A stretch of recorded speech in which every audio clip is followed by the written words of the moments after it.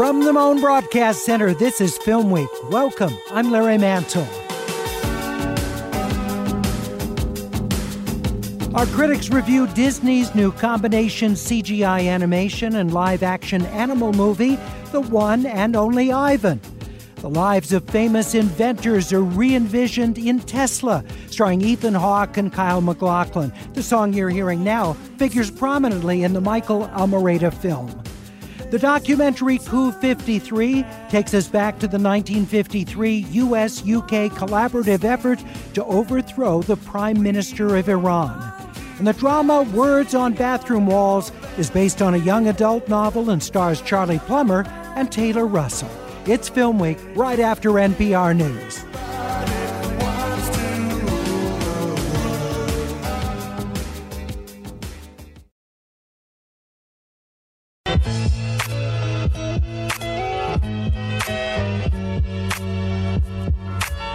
Welcome to Film Week. I'm Larry Mantle. Wonderful to have you with us this week. The movies keep coming, even as production in so many cases is stalled or canceled. We're joined this week by critics Christy Lemire of RogerEbert.com, and she co-hosts Breakfast All Day, the podcast, Charles Solomon of Animation Scoop and Animation Magazine, and Angie Han, Deputy Entertainment Editor at Mashable, where she's also film critic.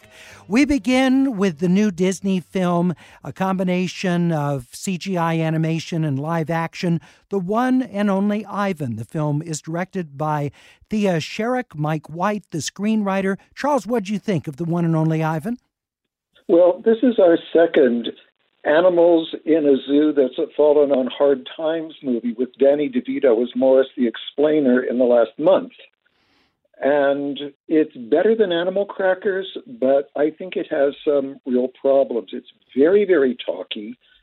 They also are basically trying to put together elements, although it's based on a true story. There are bits of Toy Story, there are bits of Dumbo, little pieces of other films in there. And they don't want to have a villain. So although the animals talk about humans are so cruel, Bryan Cranston's character, I guess it is, and the other people aren't cruel. They're just animals are in this show. They're not being abused or mistreated. There's also a white rabbit with a black actor's voice, very much like the one in the Secret Life of Pets films. The CG is okay, but they make one really big mistake. At the end of the film, they show you footage of the real gorilla on which the story is based. And as soon as you see that move, it has so much more weight, so much more presence, a different cadence, and a face that's so much more expressive. You realize, oh, we kind of got shortchanged, didn't we? It's okay for families, but I don't think there's anything great or new here. We're talking about the new Disney film, The One and Only Ivan. Christy, what did you think? Well, it's trying to get its arms around a lot simultaneously, and that is the problem. You know, a lot of Pixar movies achieve this so well where they can appeal to adults and kids at the same time. But here it's not really sure what kind of story it's trying to tell, because it's about these animals in captivity yearning to be free. It's about, as Charles mentioned, this true story of this incredible gorilla who expressed himself through art. And that meaty nugget that's so interesting about this character becomes sort of a subplot, becomes an afterthought. And it is this uneasy mix of really heady notions about the significance of freedom and the poignancy of the wilderness. But then you have like dog fart jokes, you know, and Shaka Khan provides the voice of this chicken who literally makes a "why did the chicken cross the road" joke. So it's trying to be like cutesy and kind of wacky for little kids, but also substantive. And it never really finds that balance. It's amazing that Mike White wrote this, veteran screenwriter Mike White, who's done everything from Chuck and Buck to School of Rock. And it's an uneasy mix going on here. Yeah, does Chaka Khan get to sing or not, just the voice? No, there is one line where she says something like, "I feel for you." I can't recall what song it is. It's one of her own songs. It's super corny. The One and Only Ivan. Angie. I'm not ashamed to admit that I laughed quite a bit at that "why did the chicken cross the road" joke. It's very silly, but in a way where, I was going for it. But otherwise, I really agree a lot with what a lot of Charles and Chrissy have said, which is that it just feels like the film doesn't quite know what it wants to be. And I think the biggest problem is that it brushes up against some really thorny territory regarding animal captivity and freedom. And there is real pathos in Ivan's realization that the only life he's ever known is one that's always robbed him of his freedom. And yet it just seems to lack the teeth to really go there and take this idea as far as it needs to go. Disney's Dumbo, I think, shared some of the similar themes. And with that film, I felt it was too manipulative and making you feel really awful about the elephant's predicament. But Ivan seems to go almost in the other direction and doesn't go far enough in trying to make you feel for these characters. And to some extent, I guess maybe we should have expected this because it's clearly a film aimed at little kids. It doesn't even feel like one of those Pixar movies where it's supposed to be for quote unquote everyone. But it just feels a little bit disappointing. Its themes are worn so lightly that I don't think there's going to be much in it for anyone older than a really small child, but also I don't think any really small children are really going to be able to pick up on it. The one and only Ivan, it's streaming on Disney Plus, rated PG. Tesla, which tells the story of Nikola Tesla's life, the noted inventor Ethan Hawke, stars. The film is written and directed by Michael Almereyda. Charles. Well, this sort of is to Tesla what Hugo was to George Méliès. It's sort of a biography, but they don't trust their subject. They don't trust their audience.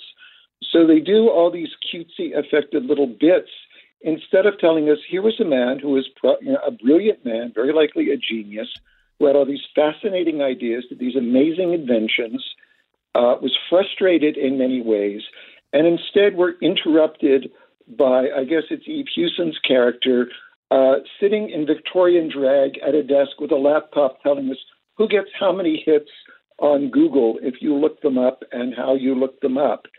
And Tesla's ideas, his conflicts with Edison, his visions are far more interesting than this movie.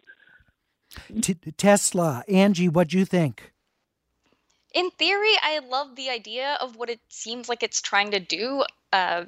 Someone as creative and brilliant as Tesla surely deserves a biopic that is not afraid to be unconventional and isn't afraid to swing for the fences. But in practice, it just didn't work for me at all. It spends so much time analyzing who he is and what he means that I never actually felt like I got to know him. And not only that, but all these little flourishes that Charles mentioned sometimes gets in the way of even being able to understand the story itself. Like, I felt like I had a better understanding of what had happened here because I'd seen The Current War before, which is a movie I didn't really care about that much for either, but at least there I understood what was happening.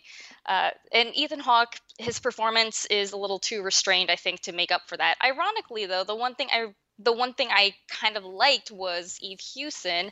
I'm not sure the device works, but she herself is such an engaging screen presence. She just every time she's on screen, it feels a little bit more lively. Like if Tesla could charitably be described as dreamy, it feels like her scenes are the only ones where she's awake. And I kind of wish the movie had been about her, or even more about her relationship to him. Tesla, the film. Christy. I really dug this way more than Charles and Angie did, and I liked all those flourishes. I love when a filmmaker will try to do a biopic from a really out there perspective. Michael Almereyda 20 years ago did this really cool, really daring modern day Hamlet with Ethan Hawke in the title role, and he's been in a couple of films for Michael Almereyda. But I like the playfulness of it. I like the anachronism. There's a really cool use of Everybody Wants to Rule the World by Tears for Fears, which is really unexpected, and the movie does kind of grind to a halt for it, but it's so mesmerizing that I really dug that moment. This does cover a lot of the same kind of ground as The Current War last year, and so you have Kyle MacLachlan as Edison, and you have Jim Gaffigan as Westinghouse this time. And I like Jim Gaffigan playing different kinds of roles beyond, the folksy dad persona that he has. So it's definitely not for everyone, but I like this so much more than just a by-the-numbers biopic. Tesla, written and directed by Michael Almereyda, starring Ethan Hawke, Kyle MacLachlan, and Eve Hewson, rated PG-13. You can see it on the big screen of the Mission Tiki Drive-In Theater in Montclair, widely available on on-demand platforms. Coup 53, a documentary about the 1953 coup to overthrow the Iranian prime minister at the time. The film is directed by Taghi Amirani. Angie? So this one I really liked. It's a documentary with the crackle of a spy thriller. On one level, it's about how the CIA and MI6 secretly stage a coup against Iranian Prime Minister Mohammad Mossadegh to reinstate the Shah so that they could have greater access to Iran's oil. But then layered on top of that is a story of how this documentary got made as we watch the director span the globe, tracking down firsthand witnesses and government files and buried interviews. And it's all very exciting. It's also a really personal subject for the director since he grew up in Iran under the Shah. And I think that immediately gives Coup 53 a level of interest. You're primed to care about the story because it's being told through the eyes of someone for whom this is all really meaningful. But then as he starts digging around, it takes on the momentum of a thriller, and there's a secrecy and danger and urgency, which gives the film a lot of excitement, but also understands just how enormous and shocking and infuriating the news in this documentary is. So he combines a lot of footage from a BBC documentary from years ago with some more current interviews with experts and with people who were involved. And I think the well-chosen talking heads really give a sense both of what it was like as it was playing out and also what it means in a greater historical context, what led up to it, what happened as a result of it. And even for someone who comes into the documentary with only a vague idea of what happened there, I think it makes it really easy to understand. And not only that, but makes you really curious to learn more, which I think is probably exactly the idea. We're talking about the documentary Coup 53. Charles? Well, I half agree with Angie. I think the parts of the film that are actually about how the British plotted this coup to get back their essential monopoly on Iranian oil, and then once Eisenhower and the Republicans came in, they went along with it, where Truman had said no. Those parts are fascinating, but I got so impatient with the filmmaker showing himself in scene after scene, obviously staged, striking a pose somewhere between Indiana Jones and Nancy Drew. Oh, here's someone with a whole file cabinet full of material. Oh, this folder looks interesting. What do you suppose is in it? I wanted to smack him and tell him to get back to the subject that is so interesting about how the Western powers did this to get oil, to get that money. We're willing to trample on the Iranian people and their wishes. We're willing to go outside international law. And I wish he'd explored in more depth something that gets kind of a facile note at the end that did this set the pattern for other U.S. and British actions against other governments in third world countries. So half of the film is really compelling, and half of it I just found frustrating. Coup 53, the documentary directed by Taghi Amirani, who, by the way, you'll hear from later this hour on FilmWeek as John Horn interviews the director as well as the co-writer Walter Murch of the documentary. You can see it on the UCLA Film and TV Archive Virtual Cinema, on Lemley's Virtual Cinema, and on LA Creative Pro User Group Virtual Cinema. Coup 53, the documentary is unrated. The drama Words on Bathroom Walls stars Charlie Plummer and Taylor Russell. The film is directed by Thor Freudenthal. Nick Nevada is the screenwriter. Christy. I really like this movie, and I was really impressed with its ability to approach the subject of mental illness in a way that is sensitive and thoughtful and insightful without ever being mawkish or maudlin. It is based on a young adult novel by Julia Walton, and it superficially has kind of some of the YA tropes that we're used to, you know, a couple of really great-looking teenage misfits who find each other and understand each other in a way that nobody ever has before, and they're really hyperverbal in the way that they connect with each other, which is, you know, unrealistic but charming nonetheless. So Charlie Plummer plays this young man, he's a senior in high school, who has schizophrenia. And it's about what happens to him when he gets kicked out of his public school and has to go to this Catholic school. He connects with Taylor Russell, who was so great in Waves last year. She really builds on the promise of Waves. And they had this great connection. She's sort of like the brilliant poor girl at the Catholic school, and it's how they come to understand each other. It's how this young man's mental illness manifests itself, and how he struggles to keep it at bay. Medication's not working, and he sees various personalities all around him. One of whom is played by Anastasia Robb, one of whom is played by Devin Bostick, who is very funny. And so it depicts his inner state in an external way that is always clever, yet it makes sense. It is tangible in a way that's hard to achieve, I think, with such an interior kind of complicated phenomenon. I think it's really going to help people. All right. A lot of people to talk about a subject that seems scary, and it's really thoughtful and quite moving. That sounds great. Words on Bathroom Walls, the drama. It's rated PG-13 from director Thor Freudenthal. You can see it at the Vineland Drive-In in the City of Industry. Coming up, many more films with our three critics joining us on Film Week on KPCC, the KPCC app, and kpcc.org.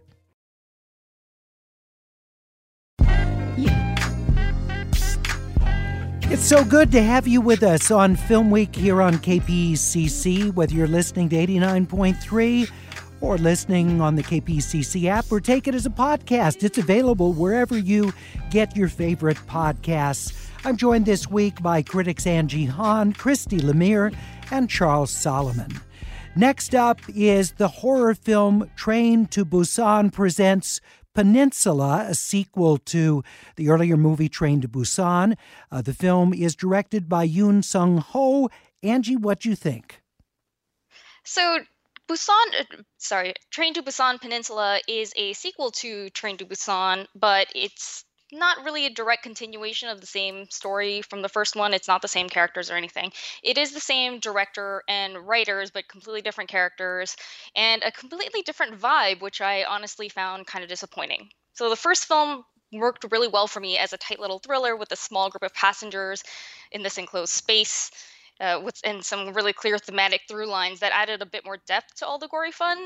This one, the sequel, goes much, much, much bigger. It's much more like World War Z with some Mad Max Fury Road and some Fast and the Furious mixed in with much more expensive CG, much more explosive plot twists. But it's also a reminder that more isn't always more. It's the story the focus is so diffuse that you don't really get a good sense of what this world looks like. At first, it's interesting to kind of see how things have progressed in Korea since the events of the first film, but then it starts to feel very surface level because you're always bouncing around from place to place, and the film seems so much more focused on these big action set pieces than on anything else. And then on top of that, even the action, it looks good, but it gets really repetitive the 47th time that a character is clearly in mortal danger and about to die, and then a car comes screeching up and this person is saved.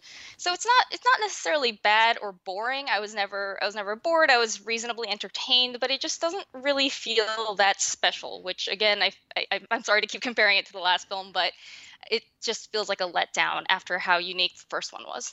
We're talking about the South Korean film Train to Busan presents Peninsula, action horror film. Christy.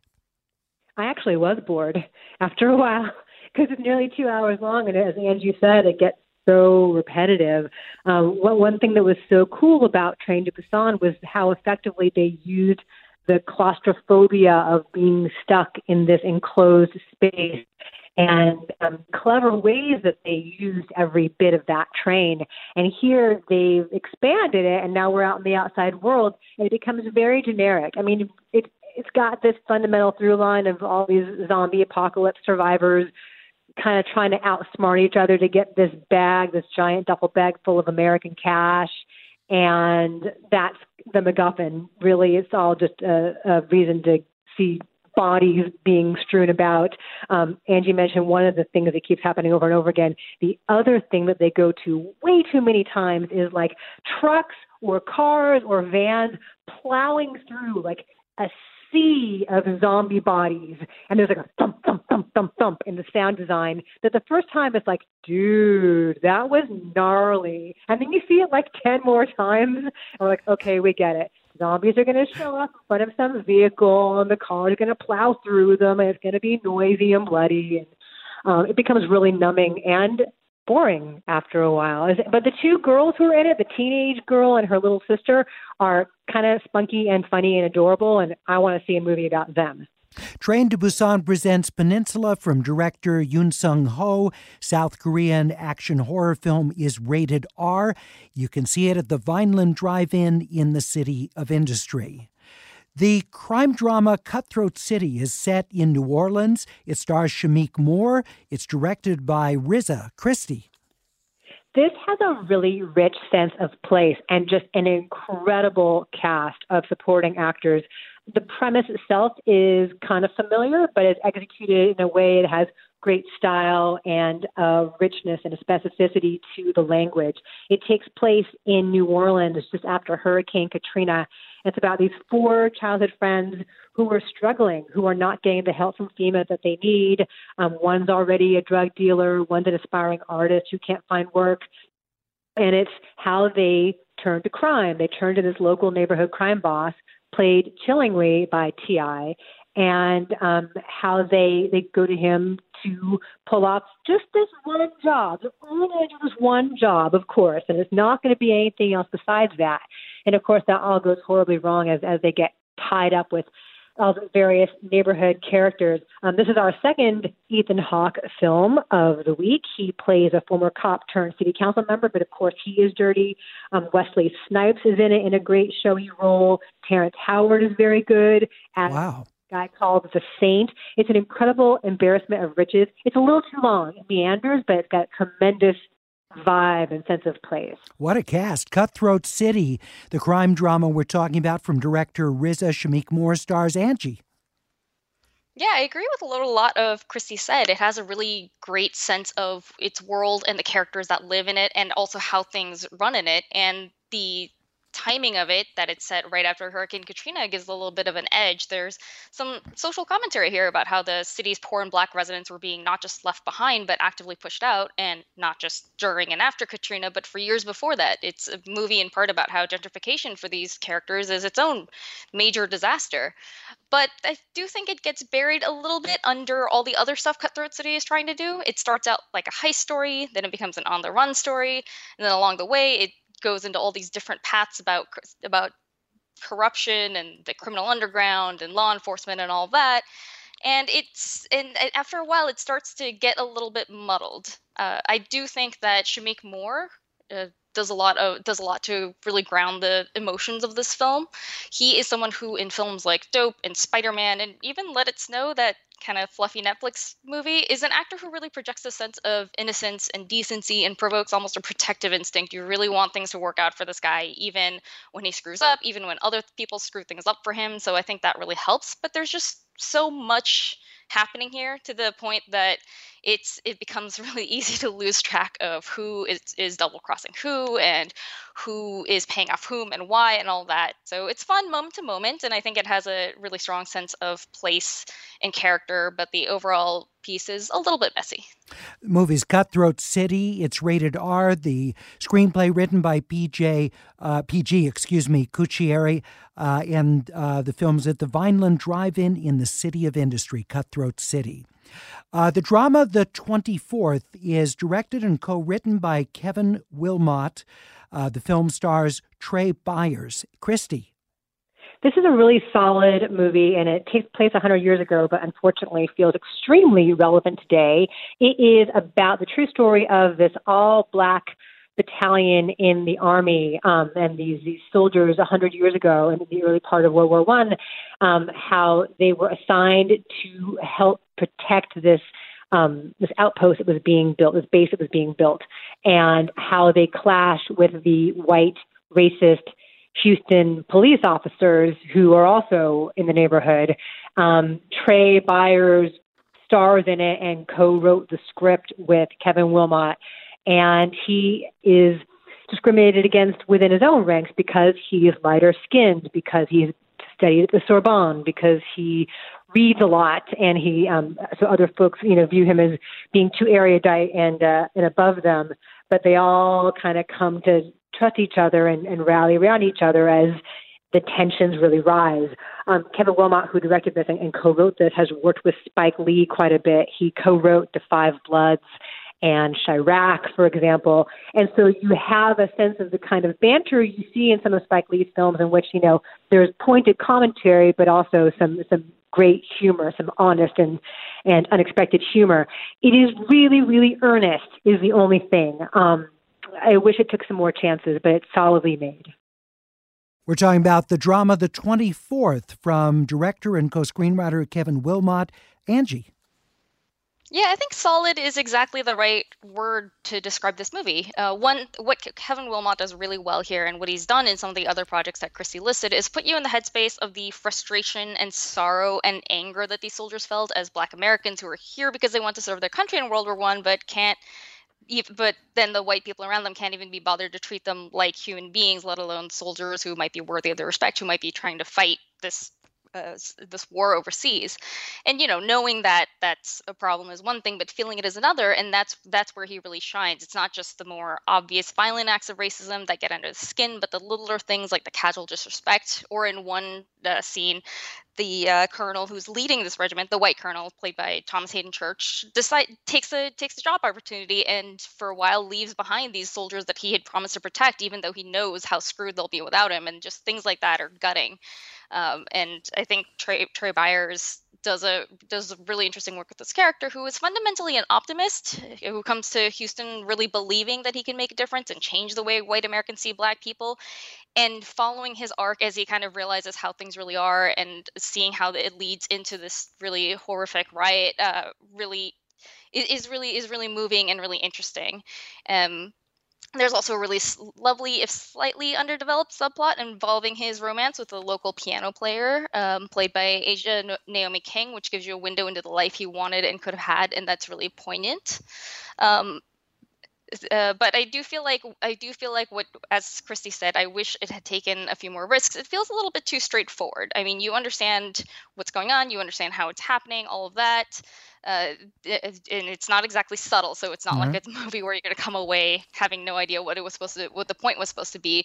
But there aren't any surprising depths here. There's not a lot of like quirk or kind of like flourishes or color or anything like that, and there's not really a striking visual style to speak of either, so it just ends up feeling a little bit, as Christy said, solid, but not necessarily more than that.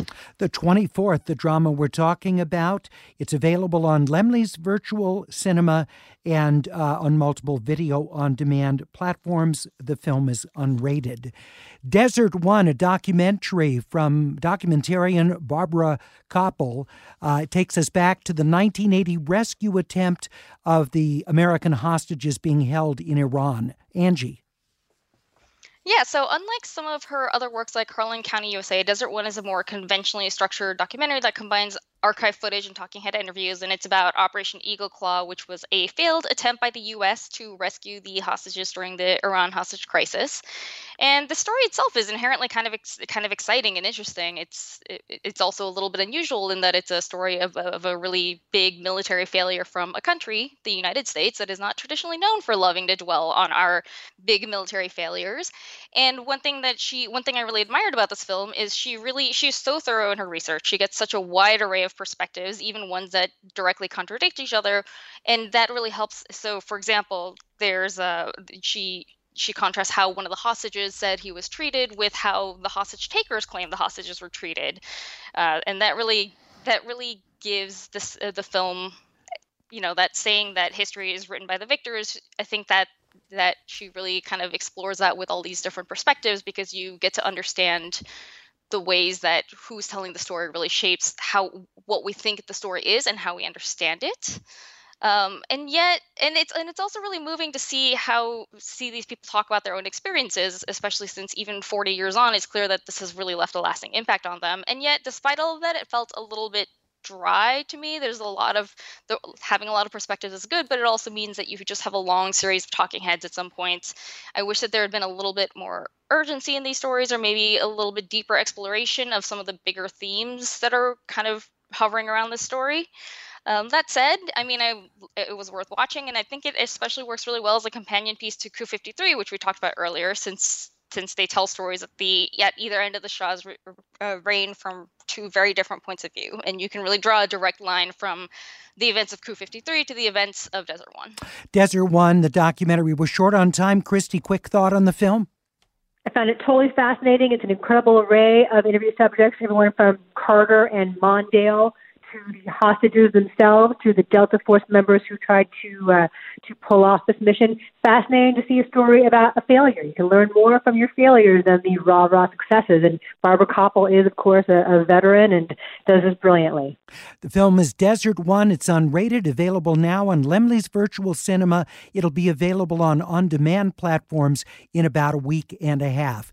Also, The August Virgin this week, a film set in Madrid, Spanish movie. Angie, quick thought on it? I really like this one. It's a dramedy about a 30-something woman named Eva who decides to stay in Madrid during the month of August as part of this journey of self-discovery, and it is the perfect movie to watch in August when it's 100 degrees outside, as it's been in LA, because it captures that languid summer so well. And what it's really about is it's one of those films about those moments in your life where maybe nothing dramatic happens, but you know that these little day-to-day moments are going to build up, and it's a movie about transformation, but the transformation is very subtle and sensitive and so well played by the lead actress, Itzaso Arana. So I think this is a really lovely film and worth watching. The August Virgin, it's directed by Jonas Treba. It's unrated from Spain. You can see it on Lemley's Virtual Cinema, The August Virgin. Our Film Week critics this week, Christy Lemire, Charles Solomon, and Angie Han. Coming up, we'll hear from John Horn of KPCC, Hollywood, the sequel, the podcast. A couple great interviews from John coming up on Film Week.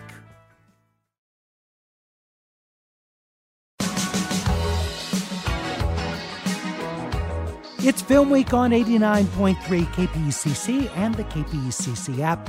I'm Larry Mantle. We've got a John Horn double feature on Film Week. Later, we'll hear an excerpt of the latest episode of his podcast, Hollywood the Sequel.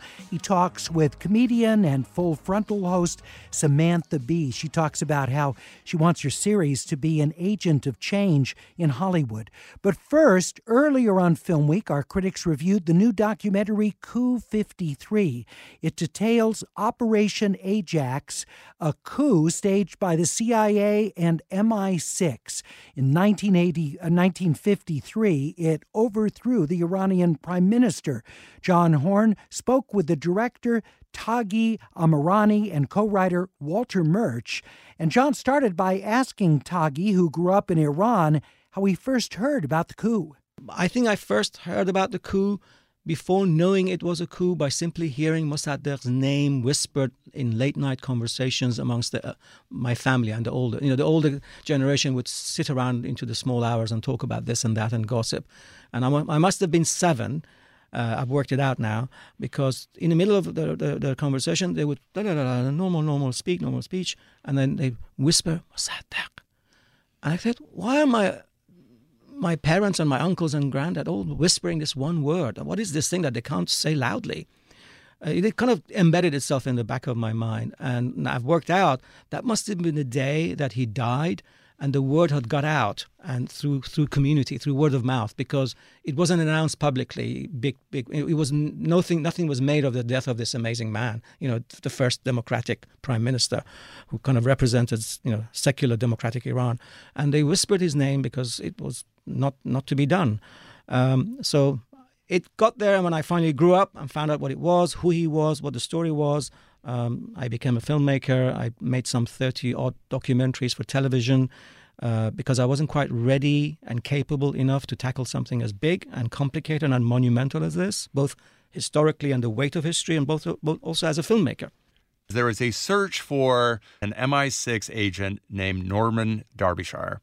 So, Taghi, who is Norman, and why is he so central to this story? Right. So this is one of the miracles of research and the gift of serendipity and just dogged determination brought on by the fact that we had no money, nobody funded it, so we spent more time researching. Imagine you're telling the most significant story about your country's political fortunes and misfortunes, and you start thinking, we're going to tell the story of 4 days in 1953. This 4 days of the coup. That's how it began for me. And then as you plow through material and footage and papers and interviewees, you suddenly find, wow, the man who actually ran this operation, who masterminded it, he collaborated with the American agent Donald Wilbur, and they wrote the plan, the first draft of this idea of the coup together. And he then was on the ground for a long time, setting the foundations for the coup. He'd been to Iran from the age of 19. He knew Iran better than anybody else. Spoke the language too, right? He spoke fluent Persian. He was on the street. He mixed with people. He kind of understood the psyche of Iranians. When there's one line in the interview that we've recreated with the great Rafe Fiennes in the film, he says that was a correct reading of the Persian mob character. He understood Iranians so well, he knew what an Iranian mob would act and react like in a given situation. That's insight. We're talking with Taghi Amrani and Walter Murch about their documentary Coup 53. Walter, you have worked on some very complicated films. Apocalypse Now comes to mind as an editor. What was it like assembling this movie and finding the story, given all of the different elements that you're trying to wrestle into one movie? We had 532 hours of material, which is almost 2.5 times the amount of material we had on Apocalypse Now. On Apocalypse, there were 3 editors. Here, there was 1 editor, and it was me, Taghi, and my associate editor, who were it was just the 3 of us. There was no studio involved, so we were free to roam across this vast, forbidding landscape. I mean, when you think of the complications of all of this and how to do it justice, and before the Derbyshire story emerged, we were following some other leads. There are significant other interviews in this film with the man who was in charge of security for Mossadegh, who was shooting back at the tanks that were shooting at Mossadegh on the evening of the 19th of August, and the Shah's ambassador to the United States, who was the son of the general who pushed Mossadegh off the cliff and became the prime minister in Mossadegh. So we have him as well. So we have both sides of this complicated story. But when the Derbyshire ghost, in a sense, materialized and became a physical being in the film, that definitely provided the spine along which the other parts of the story could diverge. Taghi, the overthrow in 1953 of the democratically elected leader of Iran certainly paved the way for the Shah, and you could say the Shah paved the way for Ayatollah Khomeini and what happened in the revolution of 1978 and 1979. If you were to draw a connection between 1953 Iran and not just Iran today, but the Middle East, how would you define that best in terms of what happened then and where we are now? It definitely is a straight line. There's no question in my mind. Mossadegh never died in people's memories. The coup marked people. I think the coup is still a scar that hasn't healed, a wound that hasn't healed. And so the most telling story about the influence of the coup in the revolution is that 3 weeks after the revolution, still mayhem and chaos, and nothing had really kind of taken hold properly. It was the anniversary of Mossadegh's death. And over 1 million people marched from Tehran to his village. That's about 80 miles northwest of Tehran. Some, got out of buses. There was a traffic jam and walked through fields to get there. This is a winter's landscape, and they went to pay their respects to this man. The longest avenue in Iran, the most beautiful avenue in Tehran, from the foothills of the Alborz Mountains to the deep south, was called Pahlavi, after the Pahlavi dynasty. Immediately after the revolution, it was named Mossadegh. The reinstallment of the Shah was basically the beginning of his rule as an absolute monarch. There was a battle between the executive branch of government. Iran is a constitutional monarchy. That's how it was shaped until the Islamic Republic. So the monarch, the king or the queen, reigns, sits on the throne and does kingy things or queeny things, and the prime minister runs the country. The Shah wanted to reign and rule. He was trying to emulate his father, who was a very authoritarian, very tough soldier made king. And that's where the conflict came between Mossadegh and the Shah. With Mossadegh out of the way, the Shah was left free to become the absolute monarch, rule and reign. There was no political party per se. There was, Walter says it beautifully, there were two parties in Iran from 53 to 79, the Yes Party and the Yes Sir Party. And I think at one stage he just got rid of the Yes Party. I grew up under the Shah, rule of the Shah. I went to a school where most of my teachers were political activists, working against the Pahlavi regime. We were scared of reading certain books. Books would be smuggled into the class and passed on the desk, and we take them home, read them, and pass them to the next person. My teachers were arrested by Savak. They would disappear for once in a while, and the headmaster would come and say, "Mr. Zabihi, your math teacher is on holiday." And we knew that was code for him. He's in prison, being questioned or manhandled. So that was the environment in which I grew. So most of the people who were involved in the revolution, one way or another, were imprisoned by the Shah or tortured by the Shah. And that's where we are. The revolution kind of created a kind of a politicized Islam. Its mission was to export revolution. That was the early days of the revolution. Let's export this thing. So it spilled into Afghanistan. With Iran in chaos after the revolution, Saddam Hussein saw his opportunity, encouraged by America and the West, to invade Iran, and that led to the 8-year bloody war, the most brutal war. It's very much like a First World War kind of war. Men in trenches dying, and that went on for 8 years. So now those are the consequences. The hostages were taken. I don't condone taking hostages, but the hostages were taken from the American embassy because the Iranian students thought, wait, the Shah has just escaped. He's been hopping from country to country. No country would have him. Britain wouldn't have him. America wouldn't have him. He went to Panama. He went all over the place. He ended up in Egypt. For a brief moment, he came to America for medical treatment. He was very sadly dying of cancer. And the moment he arrived in America, the Iranians went crazy. And they thought, wait, last time this happened, he left. He bailed out, went to Rome. They brought him back in a coup. And that coup was orchestrated from the basement of the American embassy. They're going to do it again. They took the hostages to stop another coup happening. I don't condone it. I don't condone taking hostages. Embassies are sovereign soil of the country. But that's why we had the hostage crisis.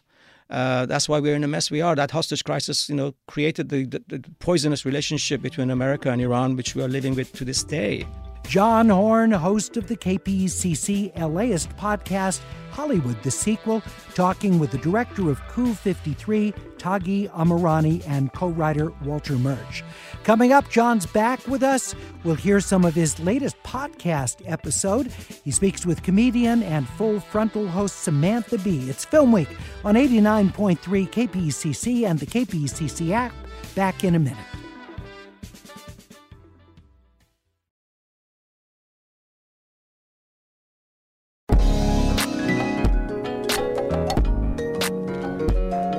You're listening to Film Week here on KPCC. I'm Larry Mantle. We continue with our John Horn double feature by sharing an excerpt of John's latest episode of the podcast Hollywood, the Sequel. This week, one of his guests, comedian and host of the TBS show Full Frontal, Samantha Bee. She starts by talking about whether her show could and should return to production with no studio, no audience, and the staff working from home. There was a moment where I was like, should we do a show? But then we were like, well, we should try, because this is going to go on for a really long time. And do we really not want to be saying our piece during this time, this big lead up to an election, this huge pandemic? Like, we're a topical news show. There's never been a larger story than this thing that's happening right now to all of us. So we should plant a flag in this somehow. I think we can do it. And we just started lightly filming some content in the backyard. Oh, hi there. I'm Samantha Bee, and I'm just hanging out at my house, fully made up. If there's one takeaway from the videos the other late night hosts put out, it's that they have incredible homes. But I can do you one better. I've got a woodshed. Why? Because I've been preparing for something like this for years. So now we have this big backyard that's quite forested.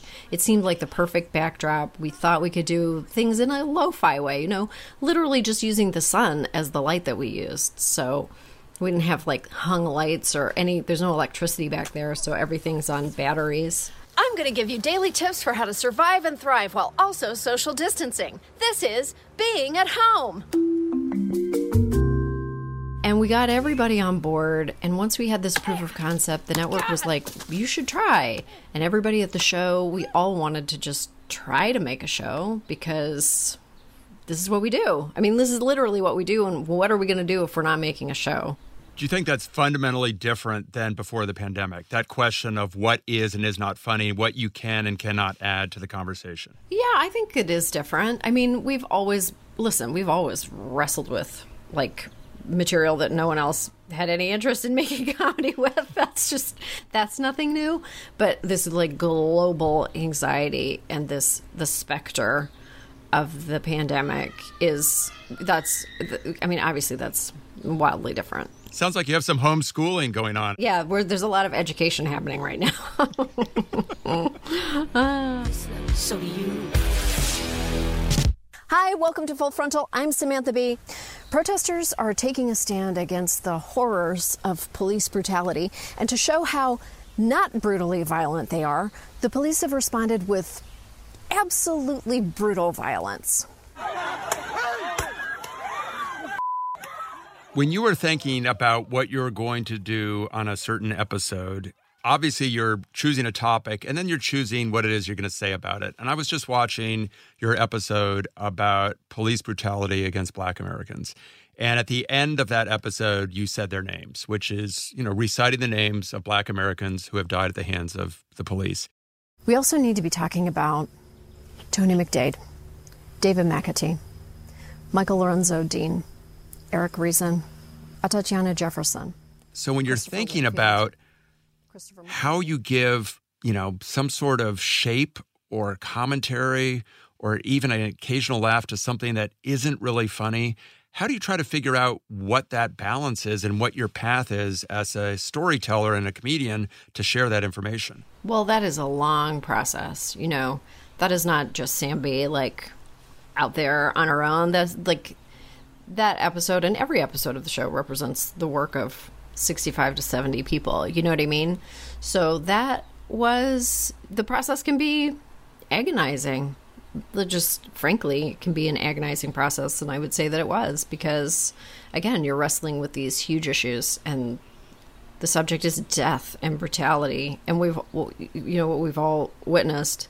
So getting it exactly right is something that it's such a curated, thought out moment in the show.